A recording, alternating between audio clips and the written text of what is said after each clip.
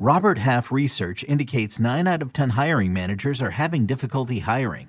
If you have open roles, chances are you're feeling this too. That's why you need Robert Half. Our specialized recruiting professionals engage with our proprietary AI to connect businesses of all sizes with highly skilled talent in finance and accounting, technology, marketing and creative, legal, and administrative and customer support. At Robert Half, we know talent. Visit roberthalf.com today. Way too early running back rankings for 23. Next on Fantasy Football Today in 5.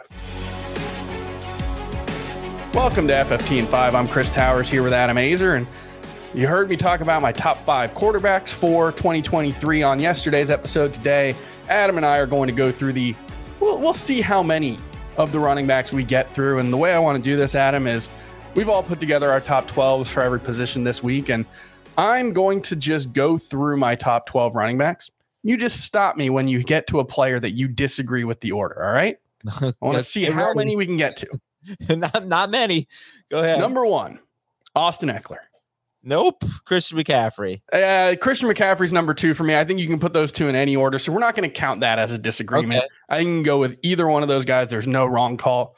Although it's going to be interesting to see where those two land in the overall rankings for everyone. So that'll be something we talk about as the offseason goes on. But let's get to number 3, where I feel like you're probably going to disagree with this one, but I'm going to go with Jonathan Taylor, last year's number 1 consensus running back, and you don't agree.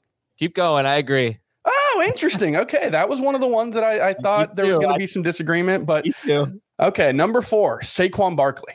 Keep going. Number 5, Josh Jacobs. No. I put Joe Mixon here. Jacobs was one I had trouble with because I don't know where he's going to be. Yeah, a lot of uncertainty. Yeah, his role in the passing game was really in flux throughout the season. Mm-hmm. And when Hunter Renfrow and Darren Waller got healthy, it just wasn't the same. So I don't expect the same thing there. Plus, it's just he was so much better this year than he was the previous 2 years. Mm-hmm. So I'm a little bit lower. So I have Mixon, and I hate Mixon at 5, by the way. Just a really inefficient season in a year where he should have been a much, much better rusher. But it was a lot. 1 through 4 was fairly easy for me, and 5 was when it got tough. Everything was set up for Joe Mixon to have a monster season, and he just wasn't good. He had the 3rd most touches, I believe, inside of the 10-yard line, and ended up with 6 touchdowns on, I think, 32 touches from inside of the 10. It's just wild how inefficient he was. That could get better, right? I mean, the touchdowns get better. The yards per carry really was concerning, and the lack of explosive plays, and just everything was set up so perfectly for him. So I do think, as long as he keeps that role, he's going to be really steady. That's why I put him at 5.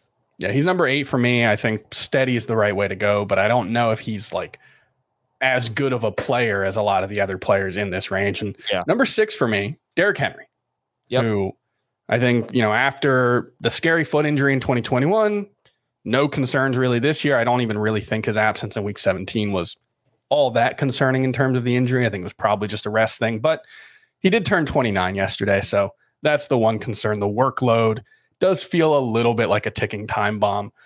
Number 7, I know we disagree on. I have Breece Hall, but I know you have Breece Hall a little bit lower. Yeah, he'd be much higher. But not only, I think he had 2 injuries in that knee, include one in addition to the ACL. So I'm just trying to learn my lesson from this year. It was way too high on Chris Godwin. It took too long for that to pay off. Trying to be a little bit patient with these guys. I have Travis Etienne at 7. But this next group is, really interchangeable. Etienne, I would love to see them expand his role in the passing game, but he was good for 2 or 3 catches just about every week. I think he's tremendously talented. I love the offense. I think the arrow's pointing up there, so I went with him. Yeah, I don't have Travis Etienne in my top 12, but I also think starting at 7, there's probably 10 or 12 running backs that you could rank in pretty much any order. I have Joe Mixon 8. Who do you have at 8? I have Ken Walker 8. I think that's perfectly fine. He also didn't make my top 12, but him and Travis Etienne were like 12A, 12B, 12C, whatever you want to order it. Dalvin Cook, number 9 for me. Did he make your top 12? No, he's probably 12A, 12B. He's right. I have Josh Jacobs 9th. So no, not on Dalvin Cook. It just, the touches went down. They became a passing team. I think he's right around RB 10 to 12 this year. And it just seems like things are going in the wrong direction. So I try to stay young at the back of my top 12. Not quite Joe Mixon-esque, because at least Dalvin Cook did have some very big plays, but only 6 touchdowns inside of the 20-yard or inside the 10-yard line on 24 touches. Very inefficient there, but that could be a sign that things will be better next season. I've got Nick Chubb as RB10, and I feel like he's just like the default RB10. He's like the perfect low-end RB1. He's not someone I necessarily want to draft all that much, but you're always happy that he's on your team, right? Yeah, I mean, he's going to be right around RB9 per game for the 3rd straight year, maybe 4th straight year, so I get it. He doesn't have top 5 upside in PPR. Yep. This is a PPR ranking, so I didn't have him in my top 12. I have DeAndre Swift at 10. He's right in that conversation as well. Yeah, he's so good. And at the end of the year, I hope we get a reasoning for why his workload was so low. If he just was never fully healthy, then I'm going to feel confident with that. If it's going to always be this way, he won't even come close to my top 12. All right, let's hit the last 2. And I kind of went with upside and you know, a little bit of speculation here. I went with Tony Pollard at 11, Ramondre Stevenson at 12. But those 2 guys, there's a lot of moving parts. Tony Pollard is a free agent.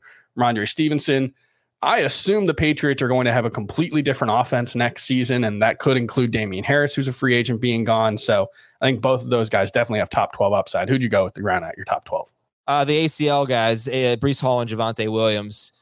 And I don't think anybody's going to be high on Javonte Williams, but I still like him. Now, Pollard has a chance to be 3rd. I would say there's a scenario if he is the guy they bring back in Dallas and there's no major competition, he'd be 3rd for me. Yeah, or if he goes somewhere like Las Vegas where you know he's going to get a ton of touches, there's definitely a lot of room there for Tony Pollard to end up as, the consensus RB 3 or 4. So it's going to be really fascinating. And like I said, there were probably 3 or 4 names that we didn't even mention who you could very easily plug into the end of the top 12. It's going to be really fascinating to see how the top 12 at running back shakes out in the rest of the position. We'll have a lot to say about that for the rest of the offseason. For Adam Aizer, I'm Chris Towers. We'll see you next time.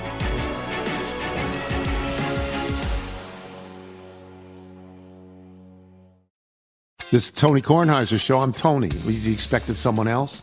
So what exactly is the show about? I don't know. It's a sports show nominally. Football's over, but we're finally at a point where things matter in college basketball, and baseball season is on deck. Greatest 3 words in the English language, pitchers and catchers. We have some of the best voices come on and explain what matters or what makes an upset, like Ryan does, 9/8. No, that's not an upset. No, yeah, it is, Bob.